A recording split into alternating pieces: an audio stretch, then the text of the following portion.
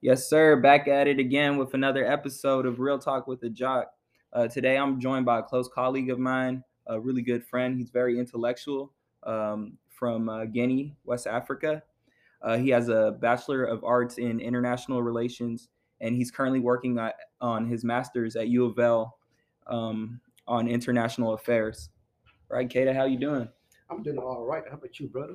I'm doing good, man. Just taking it one step at a time. You know how it is. Right, right. Yes, sir. Yes, sir. And so, like, after I read this book, man, I really enjoyed what you had to say to me. Like, I really honestly respect that you gave me the opportunity to read this book and told me how it would revolutionize and reform my life as a whole. And this book has really changed me. The book is the autobiography of Malcolm X as told by Alex Haley. So Alex Haley interviews Malcolm X, and they just discuss his life as a whole, the Nation of Islam, him going to the Mecca, him growing up in Michigan, and how his family was separated, and him trying to find all his siblings throughout the U.S.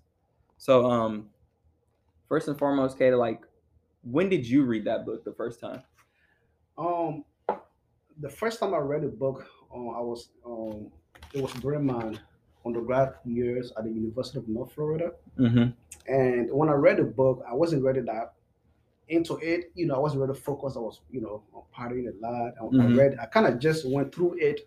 But when I came here to Louisville, I Mm-hmm. decided to go back because when I read it for the first time, I knew it was a very, very um, important book that I would recommend for every black youth, Mm-hmm. not just youth, but every black person to be able to read this book because it is groundbreaking, or it is very transformative. Mm-hmm. So when I came back to Louisville about 2 years ago, I Mm-hmm. ordered the book and then I took my time. I was able to read it, and that's when I read it. Was able to digest the book, and it had a huge impact on me. So, like, it sounds like during your undergrad at Florida, you were just reading it bit by bit or whenever you felt like it. It was But just when you took it upon yourself later on in your life, you took it more seriously to read it like almost every day and truly understand it, absorb all the knowledge in the book. And like, honestly, upon reading that book, I think if you're a black man, I think you're doing yourself a disservice if you haven't read this book yet. I Not agree. just that, you don't even have to be a black person in general. If you just want knowledge about race issues and how you can better that situation here in the States or all over the world, I highly recommend this book because even after this book, I was thinking like, oh my gosh, Malcolm X is incredibly racist. And honestly, I don't think I could get along with him in person. But then once you realize how he transformed his mentality and his lifestyle, you come to realize like, yo, this dude is really passionate about humanity as a whole. And he wants to destroy racism. He wants to destroy segregation. He wants unity for all. I agreed, and that's actually one of the most important things that I learned from this book. Mm-hmm. Me not just being a Muslim. First of all, I would like your listener to know that I'm a Muslim, Mm-hmm. I and was gonna let him know that, but you right, already right, did. yeah. But so I do. I'm a Muslim. I practice my religion. I take it very seriously, Mm-hmm. and I think I've told you this before about the first verse that was revealed to Mm-hmm. Prophet Muhammad, peace and blessing be upon him, is a surah called Ikra, which means it's Arabic word, it means read. And when I also took the time to read the Quran and came across that surah that encouraged Muslims to seek knowledge, and me looking at Malcolm X, who started in the eighth grade, I believe, Mm-hmm. he just had an eighth grade education. But when he went to prison, he took time about himself and he was able to read and just read every book that he came across in prison. He read it and he ordered some books, that was sent to him. And it just, even though he never went to school, he never went to university, but he was Mm-hmm. one of the most, intellectual people that we've ever seen. He Just was. him taking the time to read. And it's very important. Yeah, one thing I really like about Malcolm X is he's passionate. Even when he was like a hustler out there on the streets of New York, because he was dealing drugs, he was addicted to drugs himself, is that he was passionate. Is that, hey, I'm going to get what I want and I'm going to do my best to learn how I can get what I want. And also, like, when you talk about how passionate he was about reading books in prison, it's funny because he read so much that it impaired his vision. which caused him to have to wear glasses. Right. Like I respect that. It just goes to show like how hardworking he was, how dedicated he was to understanding Islam, to understanding Elijah Muhammad, and just to better his situation and make the time in prison go fly by. That is true. And another, thing that I took from the book, which is very, very relevant to our today's society. Mm-hmm. Our society has become a place where um, people don't get second chances anymore. Mm-hmm. People are not given opportunity to learn from their mistakes. People are not being treated as a robot. Mm. So people don't speak their minds. Um, you are expected to behave a certain way, and we as human beings, we are not perfect. Mm-mm. So the story of Malcolm X, it is so relevant today. I wish people could talk about this and let people know that Malcolm X was not perfect. No, he wasn't. He was not perfect, but he was able to reform himself. He was able to learn, to evolve, and to grow. And that's one of the things I believe that our current society is lacking because, for example, if you look at the cancel culture, Mm-hmm. somebody who go out there and dedicate his life to humanity and do a lot of good things for people, Mm-hmm. and he will just go out there, maybe just misspeak or say something that is not politically correct, Mm-hmm. and then our society will cancel him. And the story of Malcolm X, I believe, is so significant in today's society because it shows us that this was the guy that was selling drugs.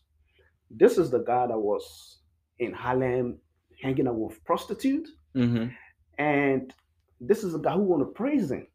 And he Mm-hmm. came out, not just the head before himself, but he changed society. He changed humanity. I mean, he changed the entire world. He did.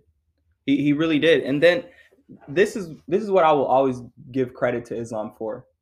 Out of any religion that I've seen so far in my life, and I'm only 22 years old, is that Islam does very well to unite people. Like it really does, especially like black people in distraught situations.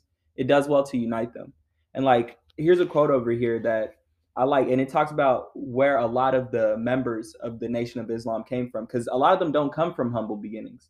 A lot of them aren't really the Right, best of right, people.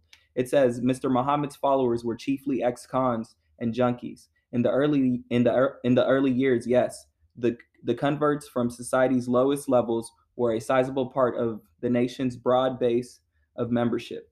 Always, Mr. Muhammad instructed us go after the black man in the mud. Often he said those converted made the best Muslims. You right, see, because those in the most severe situations, they're gonna have the most heart and passion to get out of that situation, right, right. and he's just getting them out in a better way.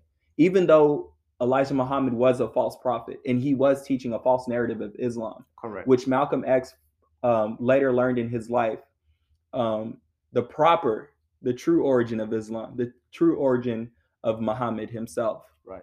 So yeah, that quote really just stood out to me, and it was really impressive.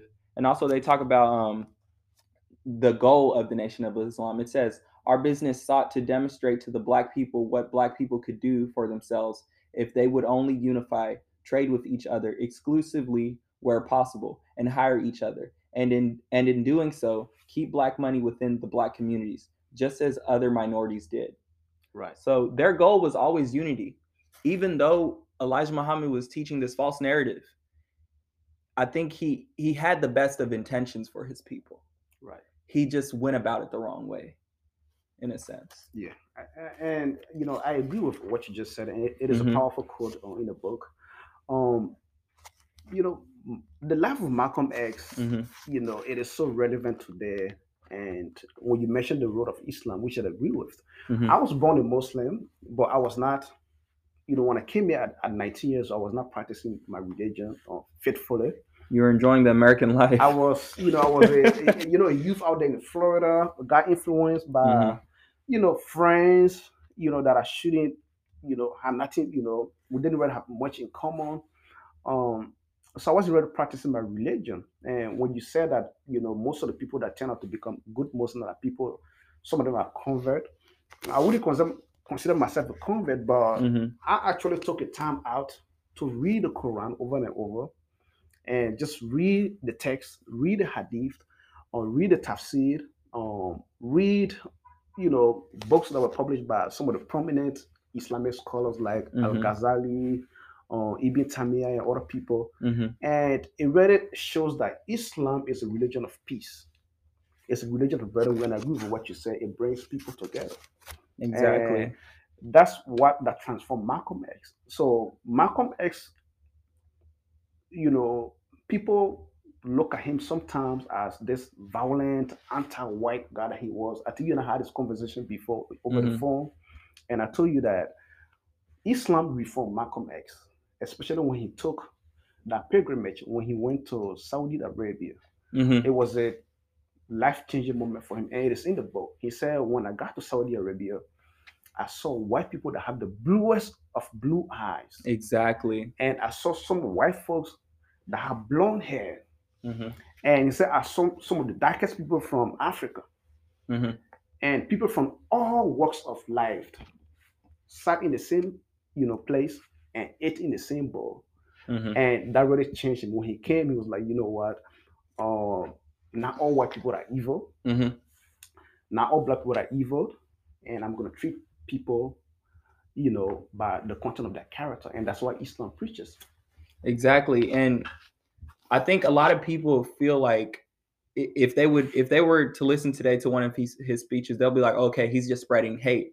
A lot of people don't understand that. For one, Malcolm X's father was killed by the Ku Klux Klan, Right.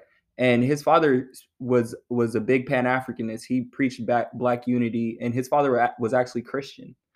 And then on top of that, it was a government agency that separated his siblings and put them all in foster care and foster homes, and they were all adopted and stuff. And his mother went to an insane asylum because she couldn't handle the bills and trying to take care of her children on account of her husband being murdered.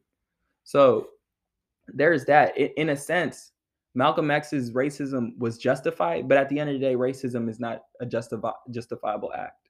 He's just an individual that's been through a lot.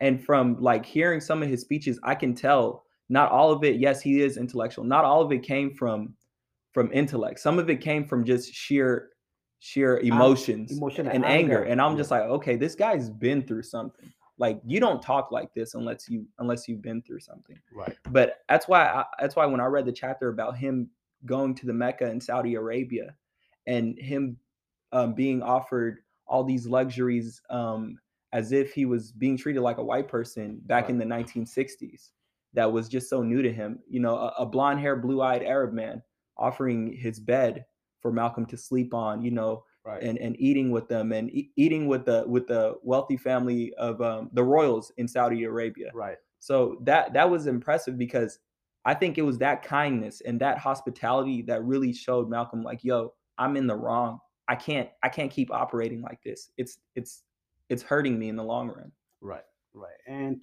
I agreed. Malcolm X, was the creation of the American system. He Absolutely. was the creation of of systemic racism. Hmm. He was the creation of um, pseudoscience. Like for example, when his wife got put, I mean his mom got put into mental institutions. Hmm. People try to pathologize, minorities, and put them into boxes, and made them seem that they were, some of them were suffering from, mental illness. They couldn't support themselves, or they couldn't have children. They couldn't be responsible for their kids. This is how his family was separated. Hmm. Or eugenics. This, extended into the practice of eugenics, and other, awful actions that were taken against African American. Malcolm X, came from that. He was created by the system, that was designed, to keep black people, at the bottom of society. Hmm. So this is why at the earlier age, when he was much younger, he was very angry and he was mad at the world Hmm. because, seeing his father get brutally murdered and see how his mom got treated, it Hmm. had a psychological effect on him. It was. So that's what I make him. But at the end of the day, you Hmm. cannot use hatred. You cannot use hatred to preach peace or to preach unity. So this is why Exactly. Islam was able to reform him. And him traveling to Saudi Arabia. When he came back, he became a reformed man. But our government still look at him as an enemy. Exactly. And just like for a quick note for you guys, if no one ever knew this, Malcolm X didn't want to be this political figure or this revolutionary. At the core of his being, Malcolm X always wanted to be a lawyer. He always talked about it. That's what he wanted to be. Right. But it crushed his dreams one day when when he told his I think it was his fourth grade teacher. Right. And he was the smartest student in his class. Like Yeah, he that's had right. he had the grades for it. He was the most respectful in his classroom as well. But back in those days, the teacher literally told him, that's no career for a nigger. Yeah. Literally, Yeah. like with the ER, like the way we say the NIGGA is how they used to say it back then. It was just like, it was like nothing. It's like if you ever watch Django. So so there's that. And then, but what I wanted to elaborate with you on, Kata, is how loyal Malcolm X was to the Nation of Islam. He was loyal to a fault. He was so loyal that even with hearing rumors about the adultery that the Honorable Elijah Muhammad committed, he tried to ignore it, but he couldn't ignore it anymore. And then he said this, like, this is how I knew this person was very loyal to what he believed in. He said, "The thing to me worse than death was the betrayal. I could conceive death. I couldn't conceive betrayal, not of the loyalty which I had given to the Nation of Islam and to Mr. Muhammad." Right. That's a dedicated human being. That's someone that's so loyal that they're blind to anything else. You can't be loyal to that. You have to question some things sometimes. Would you agree? Well, you have to look at his background. Mm-hmm. He was in prison, right? And Elijah Muhammad had a huge impact on his life. He was the first person that introduced him to Islam, and not the real version of Islam, but the corrupt version of Islam. So he looked up to this guy as a father figure, and I do agree with you to some point that sometimes you have to question certain things. You can't, yeah, you can be loyal to somebody, but then when you start seeing the signs, some inconsistencies, seeing some of their action that, that does not align with what they are saying or what they are preaching, you should be able to question. But he was a very loyal man, and loyalty is not a bad thing. At the end of the day, he was able to, to get the truth. But what you should also understand is that those movements that were formed, to address, injustices in America, to fight racism and white supremacy, those agencies were infiltrated by agents, that were just there to sow discord, to sow misunderstanding, to break up the organizations. There are numerous interviews, some of them are on YouTube, where Malcolm has mentioned that, sometimes he will go into gathering and, undercover agent will come to him and say, "Guess what? I'm a cop. I work for the state. They send me in here to come and spy on you, but I can't do anything about it. But I'm a cop." They will tell him that. So he was very aware of what was going on. So this is why it was hard for him to question, because he was looking, from the point that, okay, this could be deception, because that's what the government uses to break, people apart, to sow division, to sow chaos. So he was also looking at it and also trying to look at where he came from and how Elijah Muhammad took him in. He looked at him as a father figure. So this is one of the reasons why it took him a while for him to realize that, he was not preaching, he was not really doing some of the things that he was preaching. Exactly. And also, like, when he talks about the chapter Out, basically him separating himself from the Nation of Islam and on the verge of going to the Mecca. This was before he left. Right. It was when he found out about that adultery scandal the Honorable Elijah Muhammad had. Yeah. Is that basically he was just like, yo, I need to learn the true Islam, and I need to basically gather my own understanding. And you tell me this all the time. I will never let anyone jeopardize my beliefs or knowledge that I hold dear. Right. And that's what Malcolm X was about. And also, like, this infuriated the nation.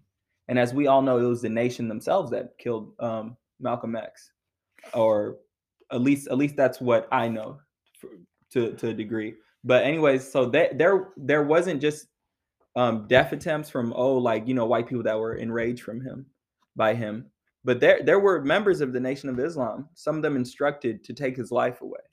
And I've read it in the book. There was a guy that was supposed to wiretap his vehicle to explode, but the gentleman walked up to him. He said, "Well, I was supposed to honestly take your life. I was supposed to wiretap this vehicle."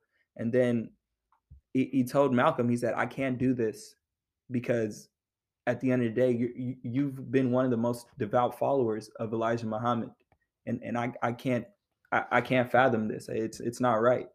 So that's one thing. That's how I know this dude has really impacted people's hearts.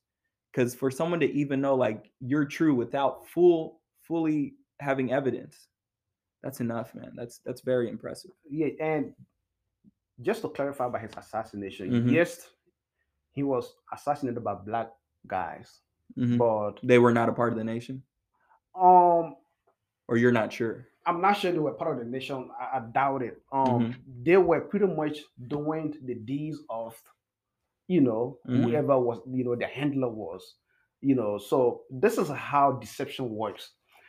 Somebody can come into your house and use somebody against you to Mhm. eliminate you.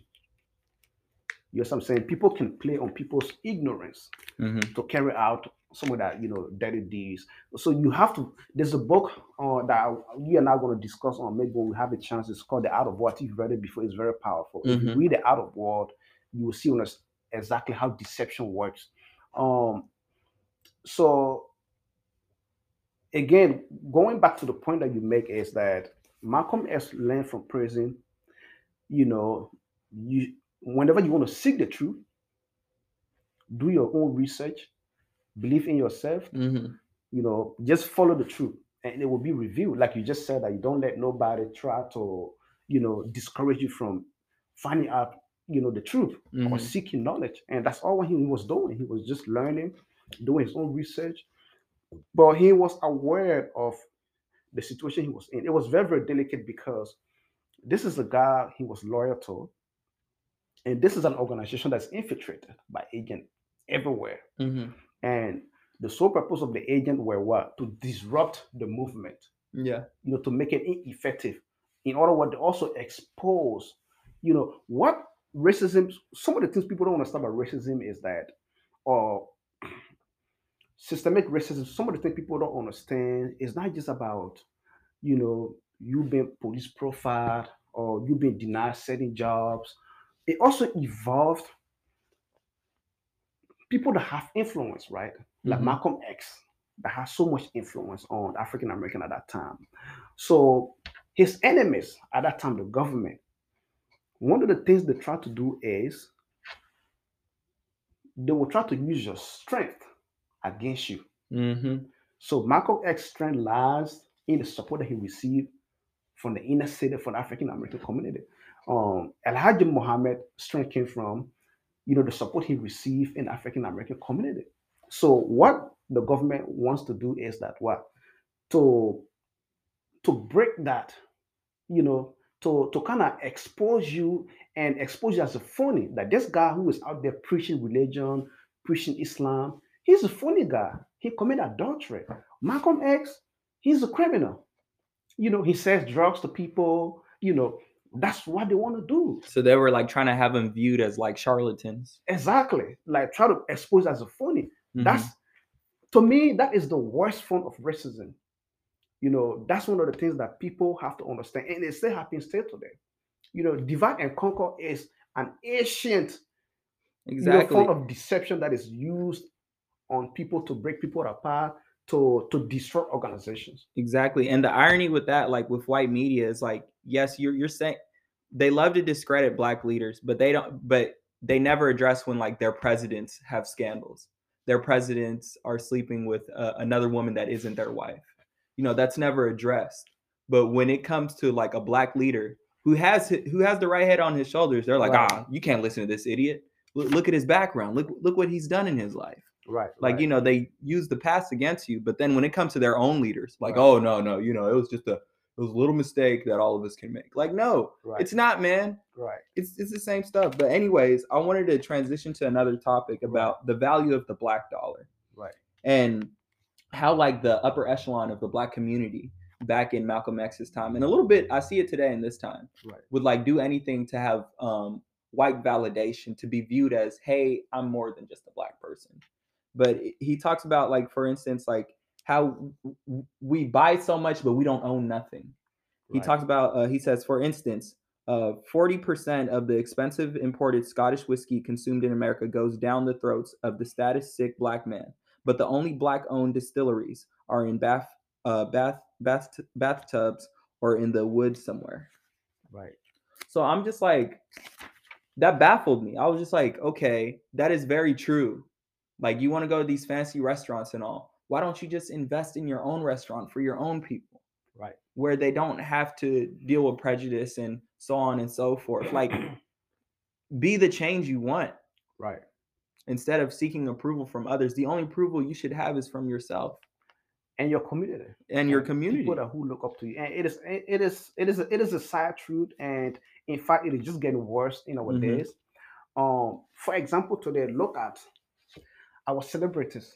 You know, black people, like black influencers, what it is, you know, business people, moguls, hip hop artists, people that are influencing the black community. Exactly. Just look to there, for example, people that are pushing P. Like, you know, I've always, you know, thought about this. You're right. I've seen not just African American, like rich black people in Africa. I saw a YouTube clip about this African girl. Yeah. She has a YouTube channel. And do you know where she went to make her YouTube video? In Dubai. She went to the United Arab Emirates, you know, showing this exquisite boulevard, you know, street, framing herself. Okay, this is how people live in Dubai. This is how people do. So Malcolm X was speaking to that. That you know, black wealth, creation of black wealth. You know, why should I go? You know, I used to talk to this girl before, way back, about a couple of years ago. She told me, she said, "Oh, when we get married, we're gonna go on vacation to Dubai." I said, "No, I gotta go to Timbuktu in Mali." And then she used to get upset because if I go to Timbuktu in Mali and I have $1, I will be able to, you know, there will be like a little girl with the fruit stand. I could buy her fruit. You know, I could spend my high-end dollar yet, you know, in Mali that will what? Impact the people of Africa, impact the people of your own country. You're gonna go to Dubai. Those people have billions of oil money. Yeah. What has those people done for Africa? Look at Saudi Arabia. Look at I was watching a video about the crown prince of Saudi Arabia, Mohammed bin Salman. He has a fleet of gold-plated Bugattis. Some of the car cost about $60 million. These are the people that claim to represent Islam, but they have done nothing for Africa. But we get our money in order for us to validate ourselves, to validate who we are in society. We go to Dubai and right in the desert. We have beautiful places in Africa, in the Caribbean. Like you could go there, spend your money. I want to go to Rwanda someday. You know, nice vacation. They're really starting to develop. Yeah, most of Africa isn't first world as you may claim to be. But I went to Khartoum, Sudan in 2020 December with my mom. 2020 December with my mom, and I enjoyed it. Like, I had a good time, and it's just like, it's more so like just paying homage and going back to your roots. Because like at the end of the day, other groups of people like Asians, they'll be like, man, I'm going to go to Thailand. I'm going to go here. Or like white people like, oh, I'm going to England. I'm going to Paris. You'll never hear black people going, yo, I'm going to Johannesburg, South Africa. Or I'm going to Lagos, Nigeria.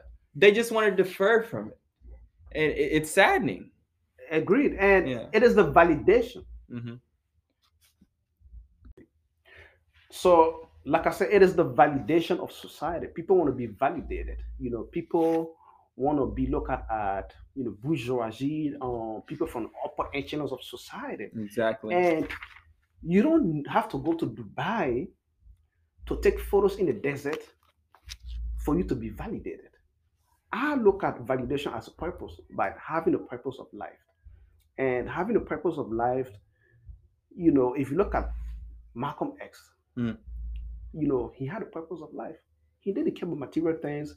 He wanted to make sure his people are freed physically and mentally, and he wanted to make sure that he leave a society a little bit better than he found it. Those are the things that I found validation in. I mean, there are deserts. We have the largest desert in the world is the Sahara Desert. It's in North Africa.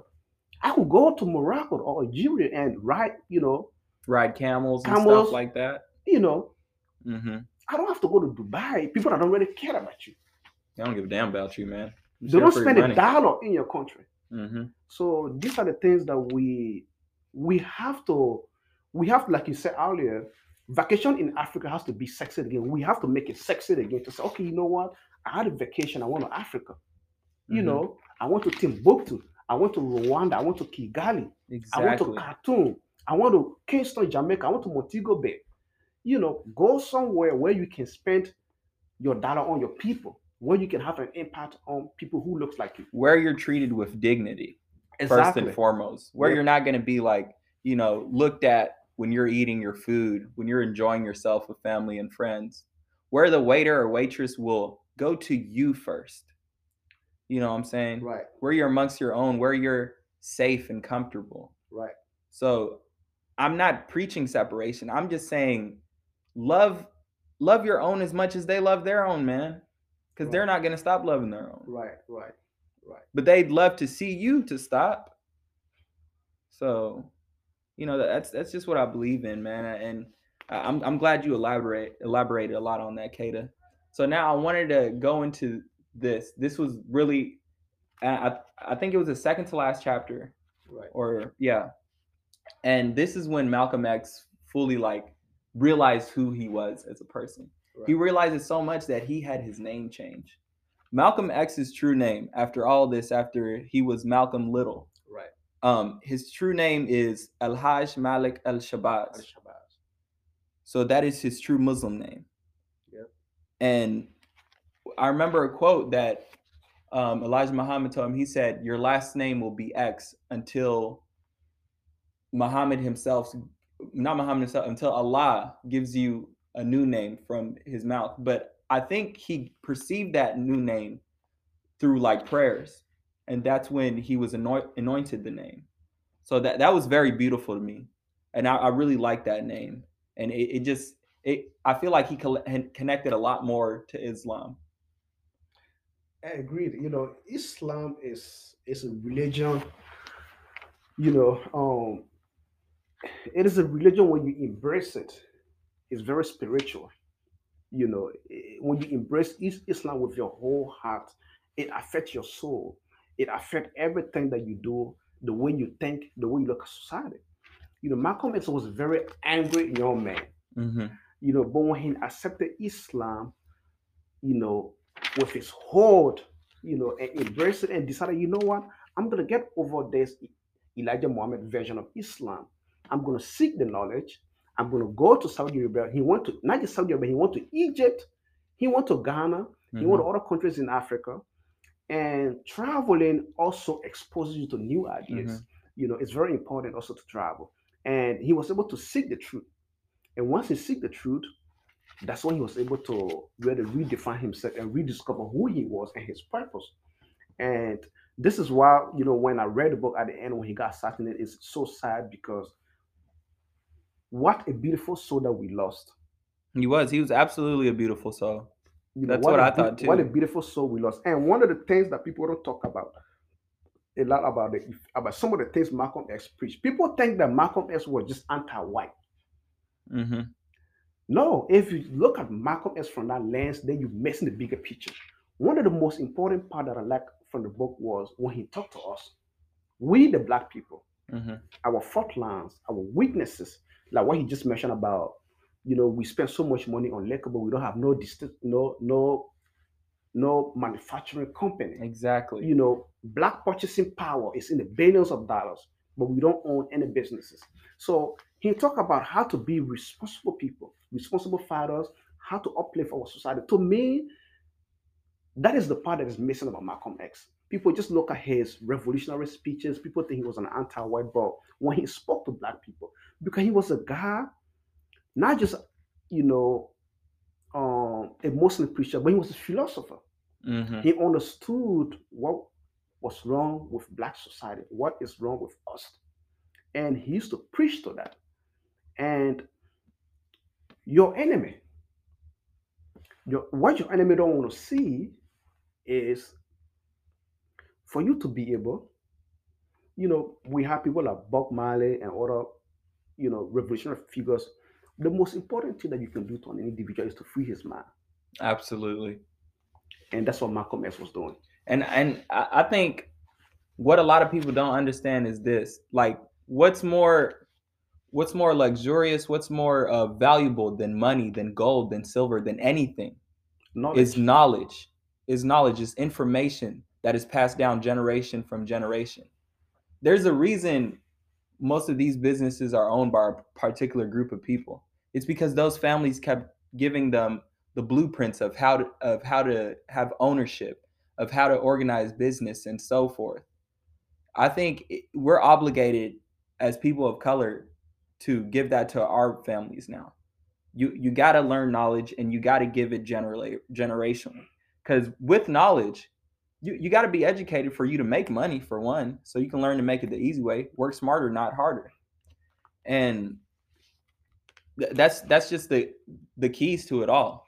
But what I wanted to also like get on was the relationship with Africans and African Americans. And I think Malcolm X's trip to Africa also had a huge impact on him as well, just as much as the Mecca did, honestly. Because when he went to Africa, he went to the Mecca to get more connected with Islam. I think he went to Africa to get more connected with his origin Yep. as being sub-Saharan African. And he says this: I said that physically we Afro Americans might remain in America, fighting for our constitutional rights, but that philosophically and culturally, we Afro Americans badly needed to return to Africa and to develop a working unity in the framework of Pan Africanism. So he was big on unity for Black people as whole, and not just only Africans and African Americans, but the Caribbean Black people, the Canadian Black people, the South American Black people, like Black people in Brazil, and so on and so forth. And that's all he wanted to do, because that Pan Africanist mindset would just allow us to better organize and help one another. I agree to the point, and this topic is very broad and it's very significant. It's brewing. I wanted to send you a link actually before we got on the show about there was this outbreak of conversation that occurred a couple of days ago on Twitter Mm-hmm. about I think he's a film director of somewhere. His name is, I think, something Tashigna Reed, and he's an African American film director. Mm. He sent a tweet out, and he asked a question about, it's a very provocative question on immigration. He said how immigration, black immigration, affect African American. It is so ignorant, and it was a conversation that went on for days, and a lot of Nigerians were actually offended by it. And when I read some of the thread, It you already know, sounds offensive. and not just offensive, I felt disappointed because Do they feel as if they have to compete with other groups of Black people? exactly, and that's what Malcolm X was speaking to. We are stronger together. Exactly. I believe that the future is black. I genuinely believe that the future is black. I'm right there with you, But the brother. only way we can achieve this is through unity, not division. Mm-hmm. Black people, we are the only people in the world that not just, I won't say we, I believe that we and the Jewish people, right? But Jewish people now, they have their country Israel, they can go there. Any Jewish from any part of the world can go to Israel and become Israeli. But besides from them, we the black people, we are, I would say, the only creature out there that where our, our, where we, I would say we are scattered all over the world, Mm. from the Caribbean to South America Mm-hmm. to the Middle East. They have black Palestinians, they have black Yemenis, Mhm. Iraqis, Saudi Arabia, they have black folks out there. We are everywhere. And if you look at United States of America, we have about more than 50 million African American. Mm-hmm. So if we can come together, and then we have a whole continent, Mm-hmm. the richest continent on earth that is out there waiting for us. Going back to the point I was making earlier about white validation, or trying to, not just, I would say white validation, but trying to validate yourself in society, that you are so significant by going to Dubai and taking photo and posting on Instagram. Mm. Um, but if we come together, like what Akon is doing right now in Africa, right? It's beautiful. I seen, we have, how many black billionaires we have today in the United States? Quite a few. We have people that are multi-millionaire, right? We have a whole continent. Mm-hmm. We have the resources. As we are sitting here right now at Jack, I'm very passionate about this topic because it is so significant. Mm-hmm. While these people were bickering on Twitter about black immigration affecting African American, with that nonsense, you know what white people were doing? What? They are orchestrating coups in Africa, coup d'etat, taking over government, installing puppet. As I'm speaking right now, the new scramble for Africa is happening. I don't know if you learned this history, It's but it's actually a word. It's called a modern day colonialism, but it's colonialism through paperwork, so it is not just sheer military might anymore. it is happening now. So as we are bickering on Twitter Mm-hmm. over petty stuff, white folks are out there signing contract with puppet government dictators that are installed in African countries, Yeah, don't and they forget are China. and they are going there. We're gonna get to that. They are Mm-hmm. going there, stealing resources. Stealing resources, African treasure. We could be part of that if we are united as a society. We could benefit. It could be beneficial both to Africa and African American. I do not see any difference between us. And I'm reading this book right here, Black Atlantic, for one of Mm-hmm. my classes. It's very significant. Paul Giroux talk about Mm-hmm. those people, black intellectuals or black influencers, have to take a center stage to address this issue.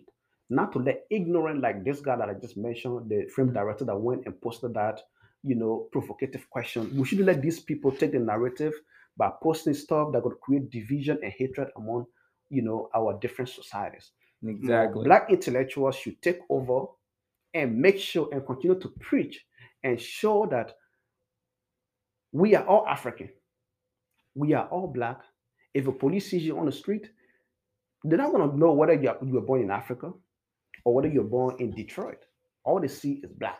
Exactly. That's why, like, I think we need more African leaders like Paul Kagame, because this dude literally revolutionized his own nation. Like he about the Tuni and Tichi War, I believe, ethnic tribal war. Right. The Hutus And and the Tutsis. yeah, Thank you for correcting me. The Hutus and the Tutsis.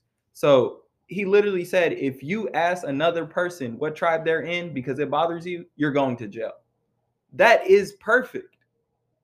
That shouldn't be a thing. That's a main thing that I feel like Southern Sudan has an issue with. And I'm Southern Sudanese biologically, but I was born in Khartoum, Sudan. So that's just where I was born at. But I think that tribalism stuff is what's separating us. That I mean, yes, it's beautiful to understand your culture and be who you are. I'm not telling you not to do that. I'm just telling you to do that, and also look to those that look similar to you and see them as a brother, as a sister. Right. And also, like when you talk about how there's a new scramble for Africa in a sense. Right. And I like this. Malcolm X says this in a book, and he said this back in the 60s. Right. He said, referring to Caucasians, he said they should come here to Africa and see how you grin at Africans. You've really got integration here. But can you tell that Africans that in America you grin at the black people? No, you can't. And you don't honestly like these Africans any better. But what you do like is the minerals Africa has under her soil. So yeah, they'll smile and grin at your face, but at the end of the day, like, yo, you're another nigga in a sense. But I don't want to attack or demonize white people or anything like that. Absolutely not. I have nothing but love for other groups of people.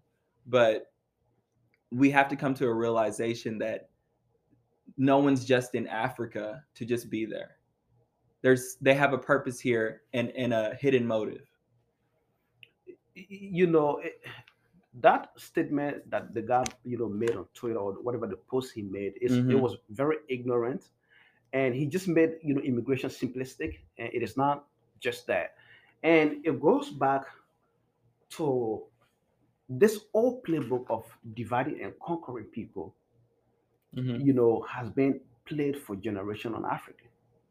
And we have to rise above this and Mm-hmm. realize that we are stronger together.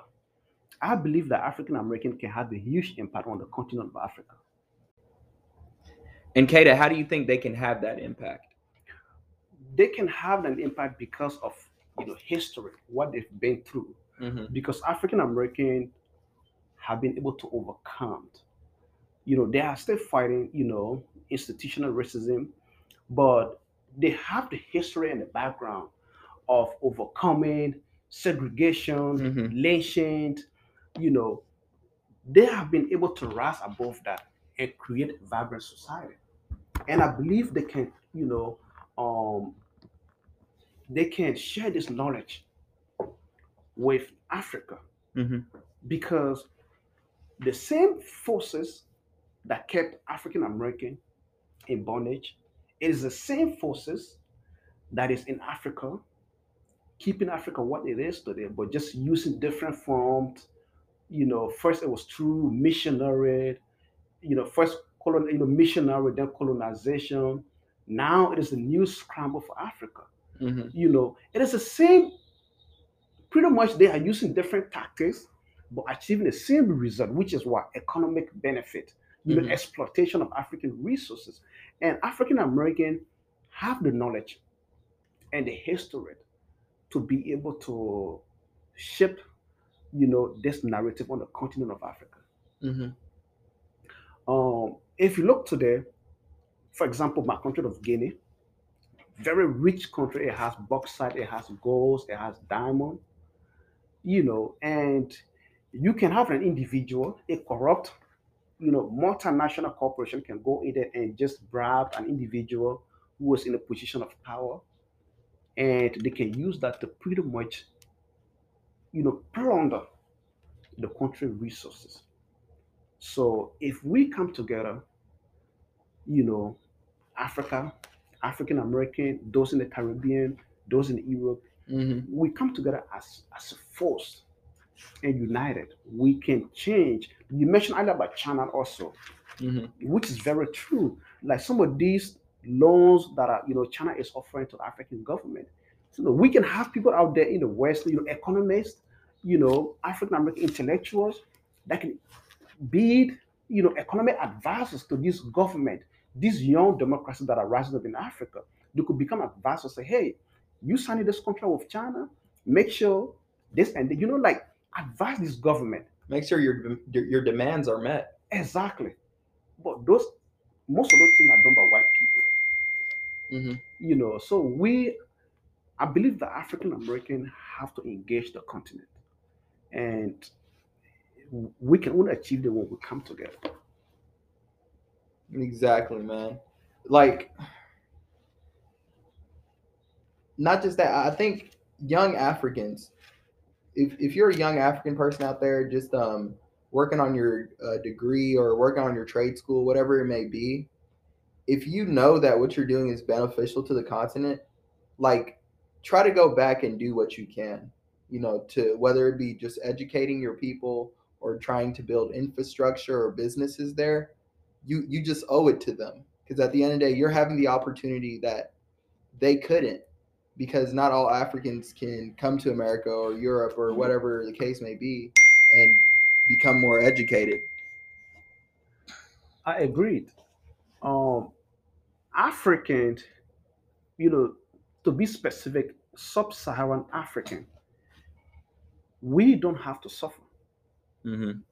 We don't have to even get on the boat and try to immigrate to Europe.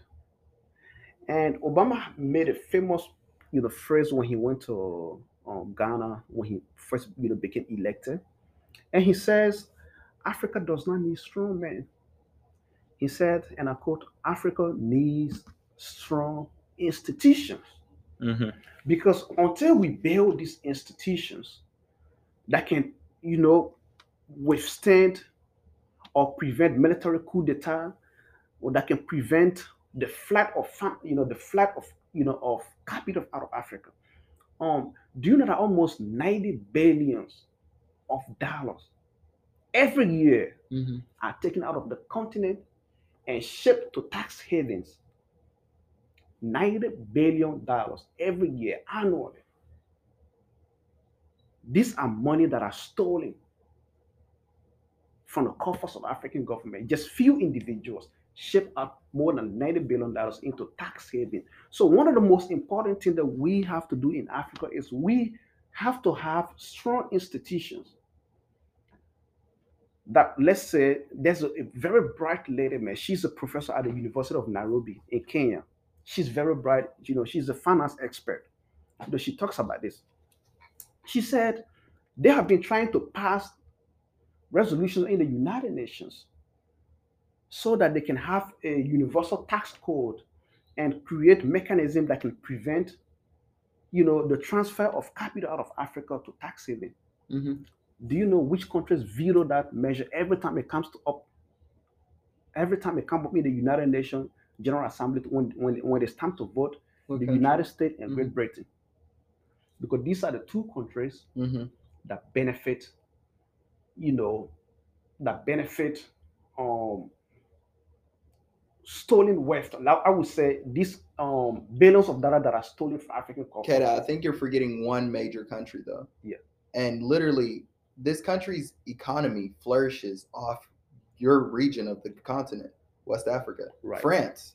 France, from everything, France's economies from the chocolate, from the minerals, from literally your own athletes. How France had won championships in Right. soccer. It's West Africans. Right. It's ridiculous. It's just like, yo, not only are we going to use these resources, we're just going to use some of y'all as well. We're literally going to borrow some of your athletes. That's ridiculous. I mean, the story of France in Africa, that is a huge topic. Maybe one of Yeah, we'll talk about it next we'll time. talk But about it's next just time. like I But think it's ridiculous. it is so true. And actually, right now, there's a pushback. There's a pushback against France Mhm. and West Africa. I know Ghana did. We have this saying called France Afrique. Is this loose relationship between France and Africa, especially the West African countries? And there will be no France today without Africa. Oh no. France economy will be in the dust if it wasn't for West Africa, or usually Francophone in Africa. So, but now in West Africa, there's a pushback. There's a rise in anti-France sentiment. You Mhm. know that almost, I don't know how many countries, about a dozen African countries have this currency that is pegged uh, to that is pretty much pegged to the French economy. Mm-hmm. In a sense, and this currency is controlled by the French. This is a currency that is used in Mali, in the Africas. They call it France CFA. Mm. So essentially, France controls the economy of these, African countries. They manipulate their currency. Mm-hmm. They control their economy. So now there's a pushback. Some people are saying that why we've been independent from France for more than, some of them, 50, 60 years, and we still have France controlling our currency. And as I'm speaking to you right now, there was a coup d'etat in Mali. My ancestral home is Mali. Actually, there was a coup d'etat in Mali. Mm-hmm. And just last week, there was another coup d'etat in Burkina Faso. There was a coup d'etat in my country, Guinea. These are all French-speaking countries. And then Mali. So they are pushing back against this French domination of West Africa. And watching the youth today in Africa, I believe there's a glimmer of hope, because the youth in West Africa is not rising up to say enough with France. We're going to stand up. If France does not, solve our problem, if France just going to come here and steal our resources, we don't want, to associate ourselves with France. And Mali has started doing that already. And I believe that the youth of Africa is actually rising up to challenge France in Africa. I think that's just a long time coming. And I think not just the youth in Africa themselves should be joining up. I think the youth of the diaspora as a whole should be rising up. I agree. I think we should just take it upon ourselves like, hey, we're not going to make the mistakes of our forefathers of getting into bed with you all, of signing contracts that only benefits your side. You know, we're going to revolutionize in a safe, respectable manner, and we're going to help our people. And just use our own resources and have our own oil reserves regulated by us. Because that's one thing that really baffled me. Right. It's just like, how do we not regulate our own oil reserves? That's ridiculous. It's on your soil. So, but that's just for another conversation.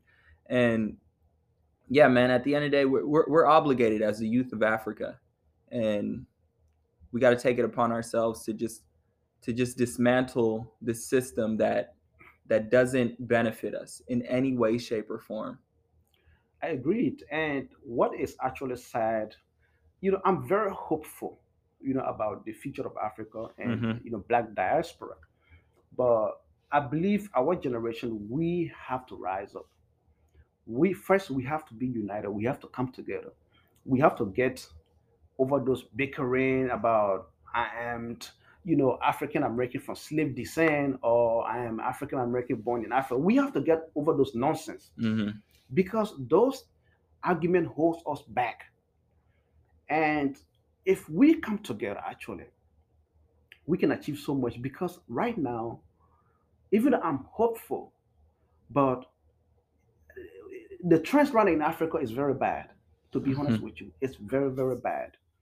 We have our former masters that have dominated us for centuries actually planning the future for their children, for their great grandchildren, laying out plans, strategic plans, and we are out there fighting among ourselves, bickering on Twitter, um, getting involved in, like, right now in Sudan, there's a coup d'etat upon coup d'etat, civil unrest, coup d'etat in Mali, Guinea.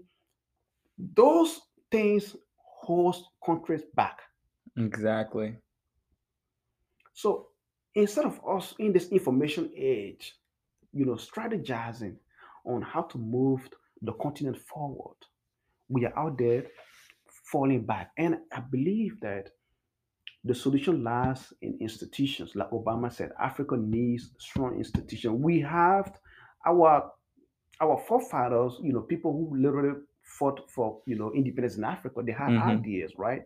And they funded this organization like the ECOWAS, Economic Community of West African States. We have another regional grouping in East Africa, Central Africa, North, and then we have the African organization. Now we have African Union. Before it used to be African organization, OAU, Organization of African Unity. Now it's AU. These organizations can transform Africa, but they don't have teeth. So there must be reform in this organization, strong reform. And one of the most important steps they should take is a country in Africa has to have a seat, has to become a permanent member of the United Nations. We have 5 permanent members of the United Nations, right? Great Britain, United States, France, Russia, China. 5. There's no country in Africa. None. That's astonishing. The first thing we have to send up is what we need a seat on that permanent membership, because why? When they decided to go and bomb and destroy Libya, they voted at the Security Council and approved it. So pretty much a decision about Africa that affected the entire region of the Sahel. Right now we have Islamic insurgency in the Sahel region of Africa. This decision was made at the United Nations Security Council. 5 permanent members voted on the fate of Africa, and no African was present. That's ridiculous. And because of that fateful decision, they went and overthrew and killed Muammar Gaddafi. And the insurgency has spread all over West Africa. because of that. So first, we have to have a seat on the permanent, on that. We have to have a country from Africa that is that is a permanent member of the United Nations Security Council. Mm-hmm. Once we have that, Mm-hmm. then Africa, we have to reform the AU and ECOWAS for us to be able to, create strong institutions that can, contribute to the development of the continent. Exactly, man. Everything you said, Kata, it just hits right, spot on, man. It just hits spot on every time. And like before we end things here, is there like anything you want to let the people know that you feel is of importance, maybe about yourself or something they need to start looking into?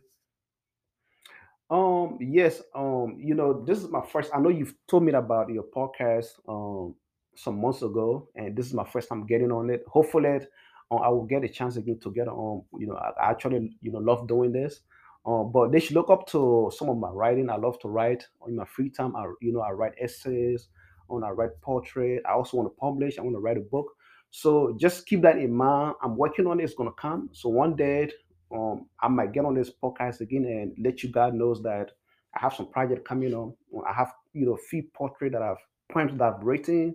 I'm I write short stories, fictions Mm-hmm. and non-fiction. So look forward to that.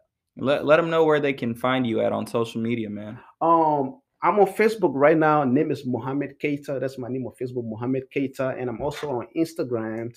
I'm friend with Ajak Mm-hmm. on Instagram. Definitely gonna shout you out. Yeah, so I'm actually on Instagram a lot. So you can find me on Instagram as Mande Keita. It is MandeKeita 1820. So it is Mande Keita 1820. It is MandeKeita 1820. Right now I'm just active on Instagram. On my Facebook is not active yet. I kind of deactivated because of the distractions. I had to focus on my schoolwork, but I'm on Instagram. You can find me there. I write just a little bit on Instagram, but not in details. But I'm gonna start on a blog post. Where you will find my writings. I'm gonna inform you guys maybe in during one of the next episode with Ajak. I will, keep you guys informed. But right now, just follow me on Instagram, Mande Keita 1820. Ajal, I believe will, give me a shout out so you can, Oh, see my absolutely, profile. man. Absolutely. Yeah, man. I'm glad you guys came to listen in. It's been another episode of Real Talk with a Jock. And as usual, I kept it real, man. I appreciate y'all. God bless.